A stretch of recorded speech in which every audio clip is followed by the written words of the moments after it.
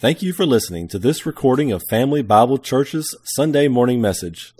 We pray that God will use this word to bless and encourage you. Amen. 2 Corinthians is where we are studying Paul's second epistle to the church of Corinth. And last week as we began this study, we saw that Paul in this writing is taking on the concept of afflictions. Not a pleasant subject to us, one that we'd rather not talk about. And it's a longer letter, it's a longer book. But through it, as Paul begins his writing last week, as we began looking at it, we looked at his thesis statement, if you would, in his letter, in those first 7 verses, that the purpose of afflictions in our life ultimately is for us to be able to experience the encouragement of God being brought to us, that as we are afflicted, that if you have that relationship with Him, then you can receive the encouragement of God, not just so you can become fat with that encouragement, but that rather you can then turn around and be a dispenser, if you would. You can dispense that encouragement to others who are going through afflictions as well. You can do that evangelistically for those who are unbelievers, who don't know God, and they wonder, how can you handle this? I mean, how do you go through this? And you can be able to tell them about the love of Christ and the faithfulness of your God who helps you to go through these afflictions. You can do it then edificationally to those who are in the body, whether in this assembly or others' assembly, but those who are believers, that you can go and you can remind them, you can encourage them how God has seen you through, and God will see them through as well, and they can receive the encouragement of God through you. In that message as well, I mentioned that Paul spends a lot of time through this course of this epistle where he's going to talk about his own afflictions, the afflictions that he's had, and then also using some illustrations from the church of Corinth, what they've gone through. And today in this message, we actually begin to see that Paul is going to begin to address his own sorrows and afflictions, but then draw into those of the Corinthian church as well. And so as Chuck also, kind of a side here, but as Chuck also mentioned that he's constantly amazed about Paul being the king of run-on sentences, Paul gives me encouragement as well. Paul many times does rabbit trails, but Paul's much better than I am at coming back from his rabbit trail. Maybe that's something by maybe writing it down. Where was I at when I started talking about that, Silas? You were talking about this, Paul. Oh, yeah, okay, let's come back to that. We're going to see that here. So on mine, so as I, again, that as I go through this and I work through it, I actually have my own copy of the passage, right? And so color-coded and everything else with different things. But on mine, then it starts here in 1 Corinthians 1, right? But then right here, I've got a little insertion that says, begin of parentheses. And then it comes all the way down toward the end of chapter 2, and I have the end of the parentheses. You may title that, if you want, beginning of the rabbit trail, and the end of the rabbit trail. But Paul, again, is very good at coming back to his original statement, okay? And that was the burdens, his burdens, okay? And those things. And so as we go through this passage, if you have the sermon note sheet, you'll kind of note, it's kind of like, we go from chapter 1 all the way to the end of chapter 2, and then we're going to come back into chapter 1 and chapter 2 again. And that's kind of what we're going to do, because we're going to deal with the outer parts of the parenthesis, and then we'll come back and we'll talk about the parenthesis as we go through that. And so Paul first of all, talks about his burden. And what's interesting to me, and again, what I love about the Word of God, is that God doesn't hide things. It would really, if you want to sell people on a religion, you don't put into it and if you come to Jesus, you're going to suffer. Do you want to sign up for that? I mean, listen, I want you to know my God. Because when you come to know my God, you'll get to know the fellowship of His sufferings. Jesus died on the cross, man. People, they whipped him, they beat him, they bludgeoned him, they spit on him. Don't you want to suffer? I mean, don't you want to suffer like Jesus? Don't you want to fellowship with those sufferings? I mean, not too many people run in the door because they want that. But that's exactly following Jesus. And Paul wants us to know that Jesus said, just as they persecuted me, so they will persecute you. If they've done it to the master, to the teacher, so they will do it to the followers or the students. And so it shouldn't take us by surprise when there are struggles in life. God in the flesh, when he lived on the earth, bore up with afflictions. I'm mindful of Yenta in the Fiddler on the Roof. She's, one of her famous lines is, if God came to the earth, they would throw stones at his windows. He did. They did. If you think about that. God came to the earth.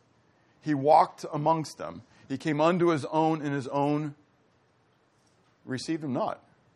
And worse than they didn't just receive him, they didn't just reject him, but then they fought against him. Brought afflictions to his path. And so, yet Jesus was, as the book of Hebrews tells us, was tempted, tried, troubled in every way, such as we are, yet without sin. That is what makes God different than mortal man. We're troubled, and we what? We sin. We trouble with the sin of it all. So, Paul, the extent of his afflictions, what does he say? Back up to verse 8. For we do not want you to be ignorant, brethren, of our thlipsis. That's our word, affliction. So our trouble there is our word thlipsis that we talked a lot about last week. That's the word for affliction. Does anybody remember what thlipsis literally means? It means to be what? Pressed. Pressed. Remember? So it's like that concert in Cincinnati when they didn't have the doors at that time that opened outward, they opened inwards, and everybody had a mass evacuation. The problem is the doors were shut, and so the people who got there first were pressed, crushed to death. That's this word. Pressed, pushed, crushed. And so that's our word for affliction, here translated as trouble. Okay? So Paul says, we do not want you to be ignorant, brethren, of our affliction, our being pressed, which came to us in Asia. Now, that's not the continent of Asia. That's the area, the region of Asia.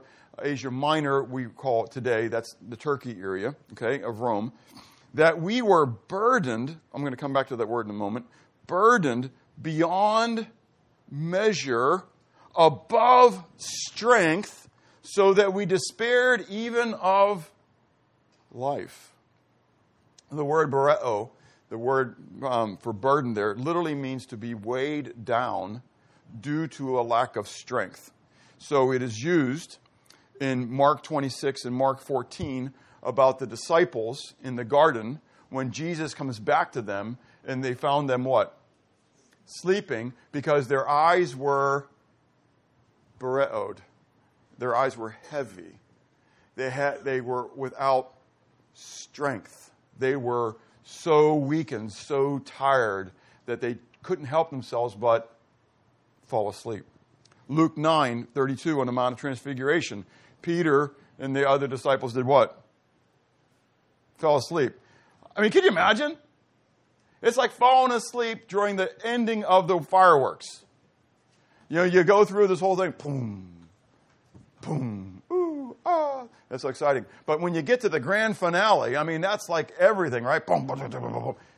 They're on the Mount of Transfiguration. Jesus being transfigured in front of them, right in their very face, and they fall asleep. Because they were heavied, without strength. They just couldn't deal with it. 2 Corinthians 5, we'll read about that in a few weeks. It says that being in this tabernacle, we do groan, being burdened.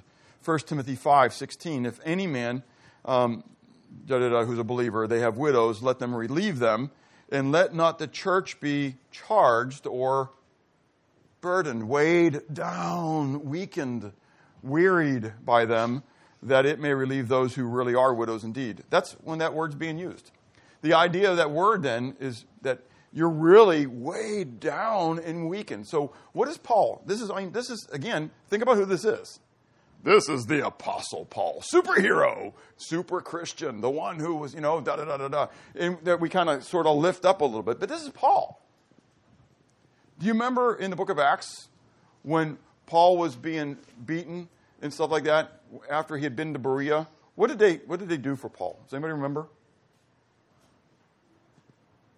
They put him on a boat, and they shipped him off to Athens for some R&R, because he was wearied.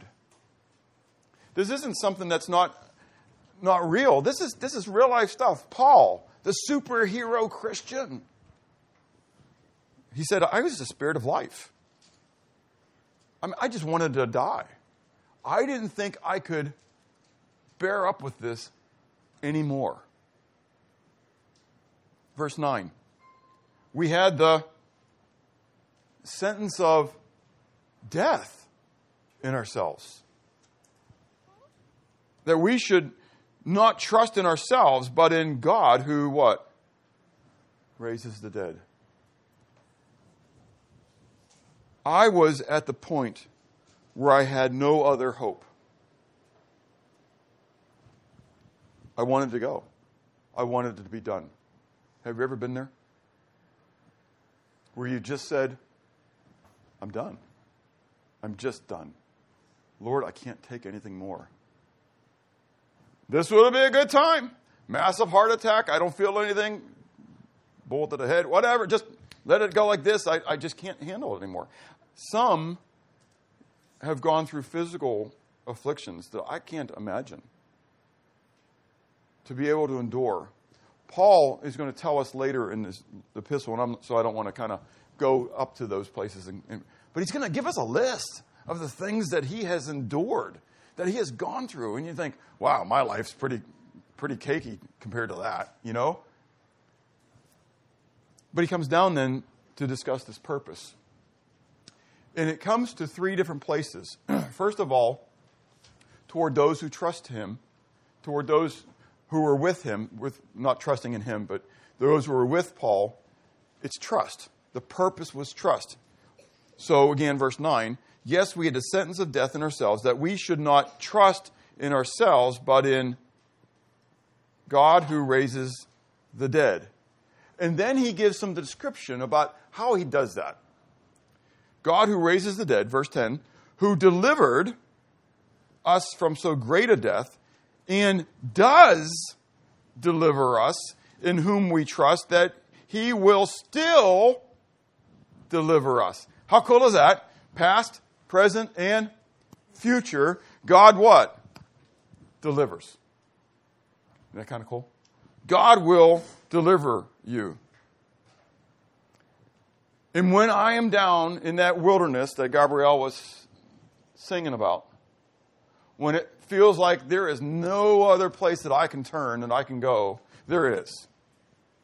And the reality is it's because I haven't been thinking about it the whole long way, and that is I need to turn to God. Jesus was troubled. How? What's it say? In what? In every way. Say it again, Steve. Say it real loud. In every way. In every way. Yet without sin. No, wait. You've skipped that little part. In every way, such as we are. Ouch. He was troubled. He was tempted. He was tried. Periosmos. Again, remember the word periosmos I've talked about a lot. Is a coin. It's a two-edged coin. It's a trial and a tribulation. James chapter 1, kind of all joy, brethren, when you fall into divers kinds of trials. But then later it says, blessed is the man who endureth temptation. It's the exact same word in the Greek. It's the word periosmos. And so it's a troublesome situation. How you respond to the periosmos reveals what it was. If you fall, if you fail, it was a temptation. It revealed sin in you. If you stand to the troublesome situation, if you work through it, it reveals faith in you. It was a trial. Does that make sense? It was just a troublesome situation. I'm riding down a road. I stopped at the stop sign. I began to go. The problem is that the guy coming the other way, what? Didn't stop. And he brought a periosmos, if you would, into my life. Does that make sense? Now, that didn't really happen to me. I actually did that to somebody else. Okay? And so, and I always remember, I brought a periosmos into this life of these people. I don't even know them but it was there, and they spun, and they had to go for neck and whatever, and I have no idea whether they're still dealing with their periosmos that Bob caused them. So yesterday morning, what if I'm the what? I'm the affliction. Makes sense? There are times when clearly Bob has been the affliction in the lives of other people. And so, but for me, if that happened to me, then I have a decision to make how I'm going to what? How I'm going to deal with it. How I'm going to respond to this. That's what Paul's saying. Look, I was just down. I was ready to die. But God said, no, this is the time when you learn that my grace is sufficient. This is the time you realize that it's not about you, that it's all about me, that I am the giver of life. It's only when you fully come to die to self that you fully comprehend the life that Christ wants you to really have. Jesus said in John 17, verse 3, when he was beginning of his prayer for his disciples, he says, this is life eternal. Definition, eternal life. What is it? This is life eternal, that they may know you, the only true God, and Jesus Christ, whom you've sent. Paul built upon that in his letter to the Philippians chapter 3. And he said that his desire was that he might know Christ, that he might know him in the power of his resurrection, but then also in the fellowship of his sufferings. It's a hard thing. It's not what I want to know. But the reality is, it's that moment when I am down to nothing, that the afflictions of this life have just wiped me out, that I get the opportunity to come to know God in a deeper and better way. Secondly, toward those who are praying for him, he goes on and says, verse 11, you also helping together in prayer for us, that thanks may be given by many persons on our behalf for the gift granted to us through many. So there are people who were what? They're praying for him. So Tammy, as in your testimony earlier about the people who can't pick themselves up, their burden, this is exactly it. There were times when people, did Paul have Facebook? Did he have Twitter? Does he honor? Hey, I'm down to death. Pray for me right now. He didn't have it. But I'll guarantee there were times when that God burdened people to pray and they had no idea. I still remember back in 1994, it was in April of 94, and I won't get into all the details, but it was really bad in the church that I pastored at that time. Anyways, I was asked the night before, so hey, have you ever considered to go back into computer work or maybe into missions? It's like, don't beat around the bush. Let's talk about this. We're going to talk about it tomorrow night at the deacons meeting. Wow, wouldn't it be nice if someone talked to me ahead of time? Anyways, yada, yada, yada. So I go through this night of thinking that most people were against me. That's what I was led to believe. And I was just in full anguish. The next morning, I got a call from St. Louis from a guy, and I'll tell you his name, Ricky Dran. You don't know him. But he was the reason why we went to the church that we went to when we were Desert Storm duty in St. Louis. He taught the Sunday school class. He was an engineer with Anheuser-Busch, of all places. Okay? Anyways, phenomenal guy. I can tell you lots of stories about how God used him in an amazing way. Anyways, he calls me up Monday morning, that next Monday morning, says, Bob, what is going on? He says, God has racked me all night for you. And he says, what is happening? That's pretty cool. That's really cool. Ricky, you just don't know. He'd spent all night praying for me because God brought me onto his heart all night. There are some nights I wake up and I have somebody, not even in this church, it may be somebody secular, it may be some entertainment industry or whatever that I don't follow or whatever, but God, I got this name that's there and it's like, Lord, I don't know why, but I know you want me to pray for them right now. I can tell you too many stories of people who have done that and found out later that it was a time that God wanted them to pray. There's one that's coming to my brain right now about this missionary who was, they had people coming in aggressing against them at that very night, and it was in the middle of the night over here in America, and it was a daytime over there where they were, and da-da-da-da, and the person didn't know, they just prayed for them. They had no idea what was going on, they just prayed for the people. They found out 2 years later when they came back, these people came back to report, and they told of this instance da-da-da-da-da. And so the guy came up, when was that? Da-da-da-da. And they start, it was that very moment that God had woken him up from his sleep, that he wanted him to pray for those missionaries. Just an amazing thing. God had people praying for Paul without Paul even knowing it, if you would, because he knew that Paul needed the spiritual strength. That's why we pray for one another, because it's a spiritual war. We wrestle not against flesh and blood. There's a spiritual war that's going on. We don't see it. It's kind of like the radio waves and the TV waves and all the other waves that are going on through. Have you ever thought about how many waves are going through your brain and your body right now?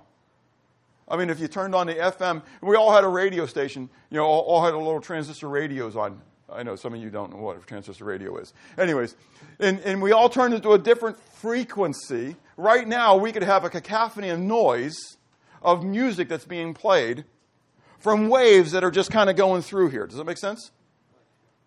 And then we could have cell phones going on and talking. And so you got all these different frequencies. Think about it. Every single one of us could be having a conversation on our cell phones all at the same time. Isn't that mind-boggling? And your voice and everybody else's voices are going through the air to some tower, and you don't see it. Do you get the spiritual realm? I mean, that's just a physical wave, and you don't see it. There is a spiritual war going on right now. What? The light is red. Okay? Good catch. So, there is a spiritual war that is going on right now all around us. Demons, angels, whatever. It's an amazing thing. And so you wonder what's going on in your life. Look, if you know Jesus as your Savior, if you came to Him, what did you do when you came to Him? Think about it. Say again. What did you do? I know you humbled yourself. But at that moment, you who were dead to sin, you were a follower of Satan, whether you realized it or not. What did you do? Come on. You what? You confessed. But what did you do? You became a traitor. You turned away from Satan and you went into the camp of God. Satan loves you, right? He hates you. Do you get it? Now, he can't do anything to you that God hasn't what? Allowed. Job. Have you seen my servant Job? There's none like him. Righteous, honoring me, worshiping. That's because you don't let me at him. You let me at him. Let me bring what? Affliction into his life. And we'll see how long he worships you. Paul said, the Lord gives. Job. The Lord gives. The Lord takes away. What? Blessed be the name of the Lord. In all these things, Job did not sin against God. Satan came back to God. And God said what? Have you seen my servant Job? You let me do it. I let you bring those afflictions, but he still hasn't what? He still hasn't. That's skin for skin, God. That's because you won't let me touch him. Okay, you can touch him, but you can't kill him. And then the next phase happens, right? But still, Job glorifies God in the midst of all that. There's a spiritual war. The Word of God tells us about this stuff. So that there are points where we can despair even of life. And so that whole thing about the armor of God in Ephesians chapter 6 then comes back down where the breastplate of righteousness, the belt of truth, right? But in the very end, when you get all the spiritual armor together, the part that we normally don't talk about, what is the power of it all? Having done all this, pray. With all prayer and supplication for all the saints. That we pray for one another. That our fields of fire are, and I talked about that a lot, about from the military background, from the side, when you dig your foxhole, you put your parapet in front of you. I can't see in front of me. All I have is a little hole going off to the front right or off to the front left, depending on which side of my foxhole I'm in. My job is to protect everybody down on that side of the line. I've got people looking at, so let's say I'm on the right side. This is for the tape, right? On the right side. So I've got all these people on the left side going down the line looking at the left side of their foxhole. They're watching my position. I'm trusting them that they're praying over me. Does it make sense? If we're not praying for one another, then what we're basically saying is it's really okay if the position gets overrun. We need to be praying for one another. Paul says that all these things happen so that when you see God deliver me, when you saw God deliver me, that you would be able then to offer up thanks. Isn't it overwhelming sometimes when you pray for somebody and you see God answer that prayer? And you think someone else must have been praying. I think that all the time. Wow, I wonder who else was praying because I know he didn't answer me. Does it make sense? And yet, God delights in blowing our socks off by answering our prayer for one another. So the praying then for one another, but we move into the third one, which is into chapter 2, that toward those who are observing him. Think about that. There is you and those who are with you who are undergoing these trials, right? Then you got those who are praying for you. But the reality is, in the world, you got people who are what?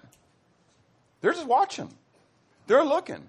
And Paul says, down there in beginning of verse 12 of chapter 2, he says, furthermore, literally it's now, when I came to Troas to preach Christ's gospel, a door was opened to me by the Lord. I had no rest in my spirit because I did not find Titus my brother. But taking my leave of them, I departed for Macedonia. Now, thanks be to God who always leads us or causes us to triumph in Christ. And through us diffuses, makes manifest, is the idea, so make it visible that people actually can see it, the fragrance of his knowledge in every place. For we are to God the fragrance of Christ among those who are being saved and among those who are perishing. The word fragrance, there's a couple words for fragrance, aromas in here that are two different words, but one of them is just an aroma and one of them is a sweet aroma, okay? The idea is one of them is just an odor and the other is a nice odor. Does that make sense? But regardless, the point is that your life is an odor. It's an aroma. Okay? As you walk around, your life, the word picture here, right, is like incense. And so the word picture that he's drawing is the Roman procession after there was a victory. They would come in and they would march in. The general would march in on his white horse, and it was a great thing. But along in the procession were the victors, the soldiers, who were very sweaty and everything else from the battle. But there were also the slaves, the conquered, who were being brought back for everybody to see. They also have an aroma and stink and all that from the war. We are led like that, is the idea, by Christ as an aroma to God into everybody else who's watching. To those who are being saved, when they look at us go through trials and they see what God does through us, it's a what? It's a sweet aroma. This is exciting. But when the world looks at you and you're standing for Christ and they say, how can you do this? Because of the love of Christ that's in me, they go, what? Ugh! Oh! Oh! Because they are dying. It's a stench of death to them. The gospel of Jesus Christ is lovely. It's wonderful. It's condemning. When I say to you, you need to accept Jesus Christ as your Savior. I want you to accept Christ as your Savior so you can be in His presence. You go to heaven. You can be in the presence of God for all of eternity. You understand that what I'm really telling you is that I believe that right now you're what? You're going to hell. You're going to be separate from the presence of God. And that's what people hear. That you're judgmental. No, I'm not trying to be judgmental, but the reality is when you give the gospel, you are being judgmental.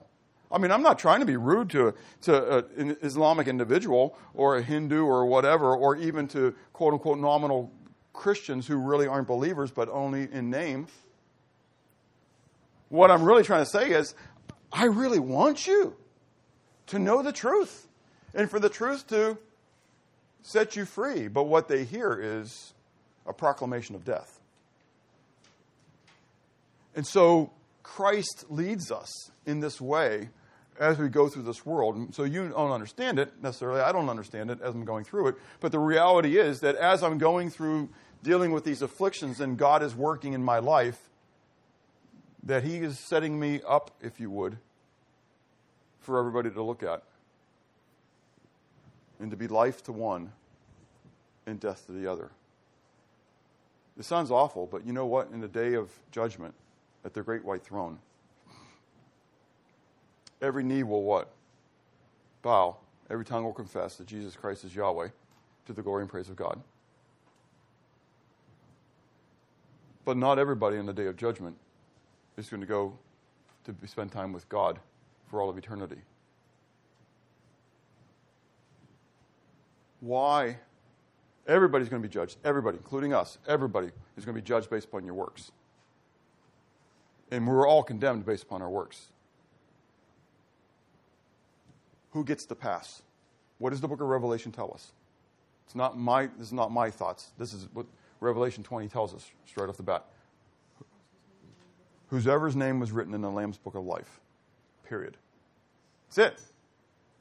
Whoever's written in the Lamb's book of life. I believe that people have had a chance to respond. Whether it's by creation, the revelation of God in creation. So people always say, well, what about the person in Africa who's never heard about Jesus? They have the revelation of God in creation. They can look at creation and know there's a designer. And then at that point, it's between them and God. Does that make sense? God's a God of grace. But the reality is that salvation is only purely there. And if people reject the message, then you are a what? An odor of death to them. I got to keep moving. Anyways, so the burden of Paul. But we go on then to this boasting of Paul, which he does, starts as a kind of like a parenthesis.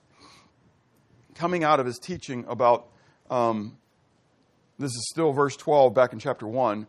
It's still part of the burden part, but it's kind of the transitional where he kind of gets caught up into this thing. And he says, for our boasting is this, the testimony, the witness of our conscience, that we conducted ourselves in the world. What's kind of fun is that word conducted. I want to highlight it, is the word anastrepho. Literally, it means to invert or turn upside down. So, his conduct in the world was inverted to the way the world thought. So put the word invert in there. That we inverted ourselves in the world. Isn't that kind of cool? Before I got saved, I lived this way.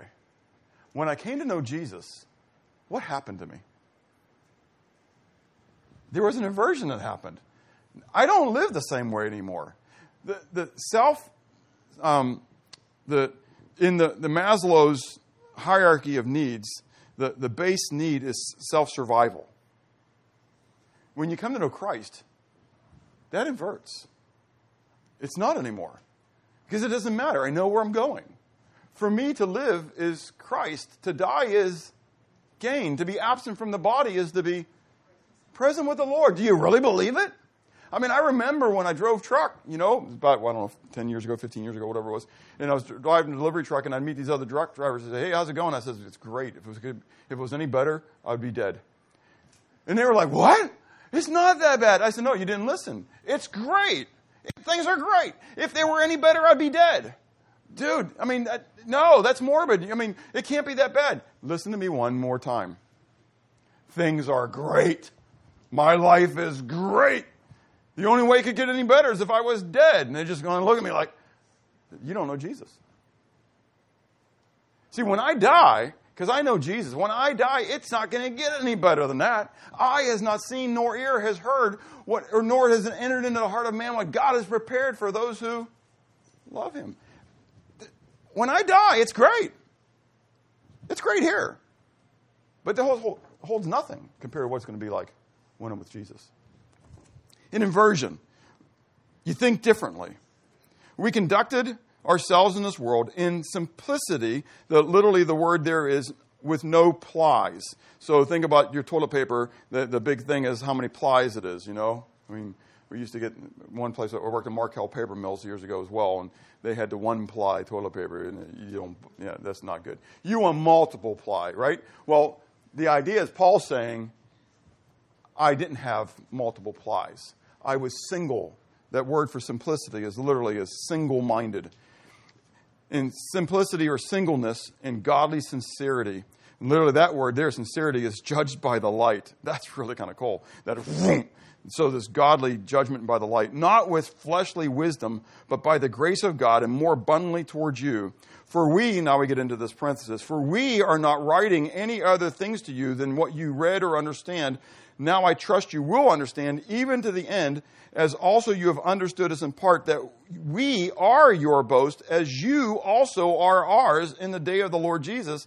And in this confidence, I intended, to come to you before, that you might have a second favor or grace, benefit, to pass by the way of you to Macedonia, to come again from Macedonia to you, to be helped or sent forward, literally, by you on my way to Judea. What's he saying? Paul said, look, here's my plan. Here's my goal, is that I had the singleness of purpose in the ministry that I had, because my goal is to reach the world for Christ, right? And you in Corinth, remember we talked last week just a little bit about where Corinth is situated. They're where? They're in the crossroads of everything. So they're in the north-south of Greece, up into Macedonia. They are east-west. The boats would travel, and they would stop, and they would come across the isthmus of Corinth. In order to get away from some of the bad waters of the Mediterranean, they actually came through like the Panama Canal, but there was the Corinth isthmus. There was like a canal that they would come across and drag the boats across and put them back into the water. And so Paul's letting them know that's where they live, right? And so Paul was planning to come through them so that they could financially help him on his way. That's what he's talking about. So you could send me forth. You could help me. And he's going to talk about that when we get to chapter 8 and chapter 9 about their giving, okay? And how the Macedonians gave. And so he's talking about, that was my purpose. I purposed to do this. This was my intent so that you could support me. But he says, I didn't do it because I realize I've been an affliction to you. Look what he says. Therefore, verse 17, I'm going to skip that part. You can read all that, but yes, yes, no, no. Verse 23, moreover, I call God as a witness, again, same word as before about my conscience being a witness, against my soul, that to spare you I came no more to Corinth, not that we have dominion over your faith, but are fellow workers. You guys have started to see me, not you guys, but this is Paul talking to the Corinthians, as someone who's lording it over you. And I don't want you to look at me that way. We're really just fellow workers. That's why for me, you can call me Pastor Bob if you want to, but I know the reality is I'm just you. This is the body of Christ. It's his church, not my church. I just have a privilege of being a voice box and a teacher. That's my function in the body. We each have a function. My function is just to teach. And I rejoice in the Lord for that. But there's nothing special about me. If God allowed me to die today, somebody else is going to pop up. God's going to raise somebody else up to teach. Does that make sense? Because it's his body. But Paul realized that they started to get this lordship thing with him, that because Paul was a very bold, arrogant guy, and he spoke that way, very hard. Make sense? And that's okay, because, again, those are personality types. But the people of Corinth were sort of recoiling a little bit on this, and so he said, look, I didn't want to come because this is things going on here, okay?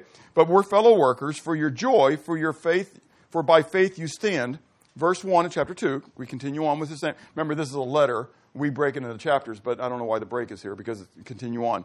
But I determined this within myself, that I would not come again to you in sorrow.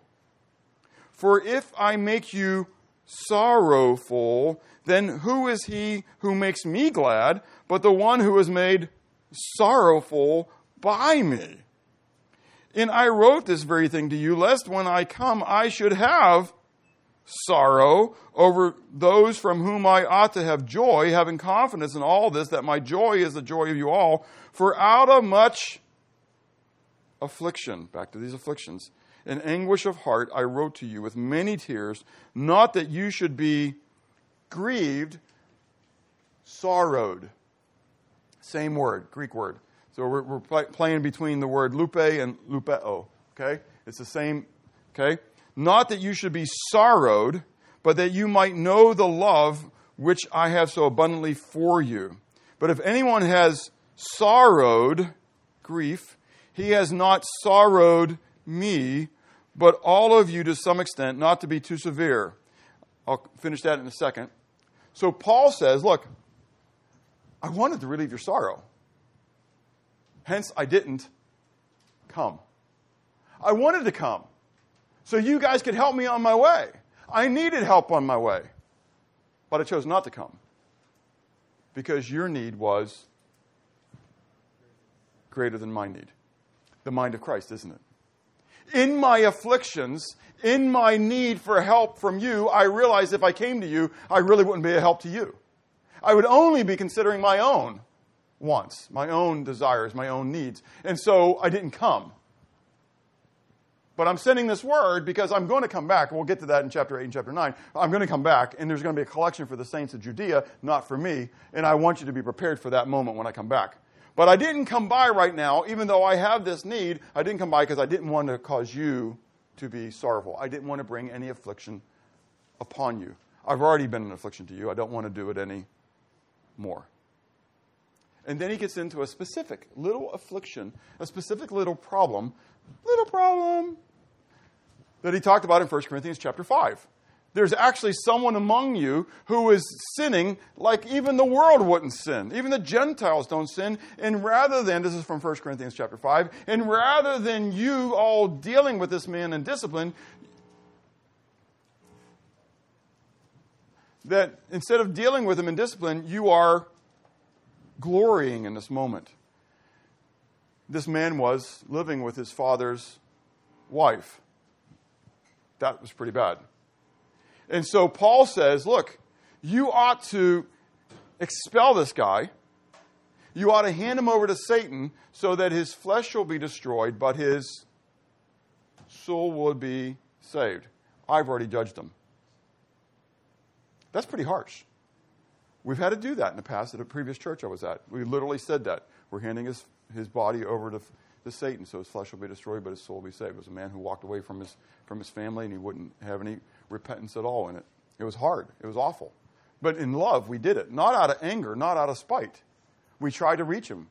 We tried to go knock on his door, call him, wrote him letters. That was the end result. Fortunately here, this man apparently what? Repented. And so Paul says, now, in the midst of all this sorrow, look, it had an effect. I may have burdened you. I may have afflicted you. I may have sorrowed you. But guess what? It worked. This guy has repented. People don't like church discipline. I'm not going to go into church discipline right now. I won't have time. People don't like church discipline, but there's a reason for it. Out of love, to restore a brother. We have the illustration listed for us in the Word where it worked. And so Paul says, listen, lest the sorrow become so great, restore him. So Satan, again, spiritual realm, Satan doesn't have a foothold. Bring him back in. Bring him back. He's repented. Bring him back. That's exactly what we need to do. So in the end, what's your view of trouble and affliction? Are you looking at it from the world's perspective that this is a hindrance to your joy of life? Or are you looking at it from the perspective of God? that God gives these things to you as an opportunity to reveal Him to the world. Are you trusting in God in the midst of the trials that you might be going through currently? There's no temptation, troublesome situations overtaking you, but such is common to man. So the reality is, probably every single one of you, in some manner, are going through some affliction, some greater than others, for sure. Are you trusting God in the midst of it? Is it your desire to glorify God in spite of the adversities which you may be facing? Long statement, but important statement. As you go through tribulation and affliction, one of the greatest trials is learning to grow in the mind of Christ by continuing to place the value and needs of others above your own. What do I mean by that? I'm going through afflictions and trials in my life, right? And I'm just trying to what? Succeed, just get through it, survive. But now all of a sudden, like Paul, right? He comes up against somebody else who has a what? A need. Whose need is greater, becomes greater. That's exactly right. The mind of Christ. Your need is always greater than my need. Your value is always greater than my value. Bob struggles with this. That's where this is easy for me to come up with, because this is where the rubber meets the road for Bob all the time. It's easy when life is easy to come along somebody who's afflicted. But when you're afflicted, when you're feeling down, when you're feeling like I can't deal with anything more, and God decides, oh yeah, you really can. Here, let me add something else to your plate. How do you deal with it? That, to me, is the greatest part of the lesson learned, is when in the midst of that trial, looking at somebody else with a trial and putting their need as being more important than my need. Or usually it's not even my need, it's usually my want. Is there then a need to change the way you think? Change the way you think. Metanoia literally is the word for repent. Is there a need to change the way you think and therefore change the way you act? Because if we change the way we think, ultimately it will lead to us changing the way we act. Let's pray. Father, thank you for you. Thank you that you loved us before we ever even knew you, while we were at enmity with you, while we were fighting against you. You loved us. Lord, you are an awesome God. Forgive me, Lord, for being so self-centered, so egocentric. Lord, you desire the body to be your body, for us to love one another, to have care for one another. And yet we struggle in that, Lord, to be honest, because we are, again, so self-centered. Help us, Lord, to have the mind of Christ, that the world may look in and see what you do within us and in our midst, and they might want it, Lord. They might magnify you as God. Lord, help us not to send out a picture of judgmentalism and such, and yet holding firm to the truth. But in love, Lord, in love, revealing your grace and your mercy in the midst of the afflictions and the trials of this life, that you might receive the glory. In Christ's name, amen.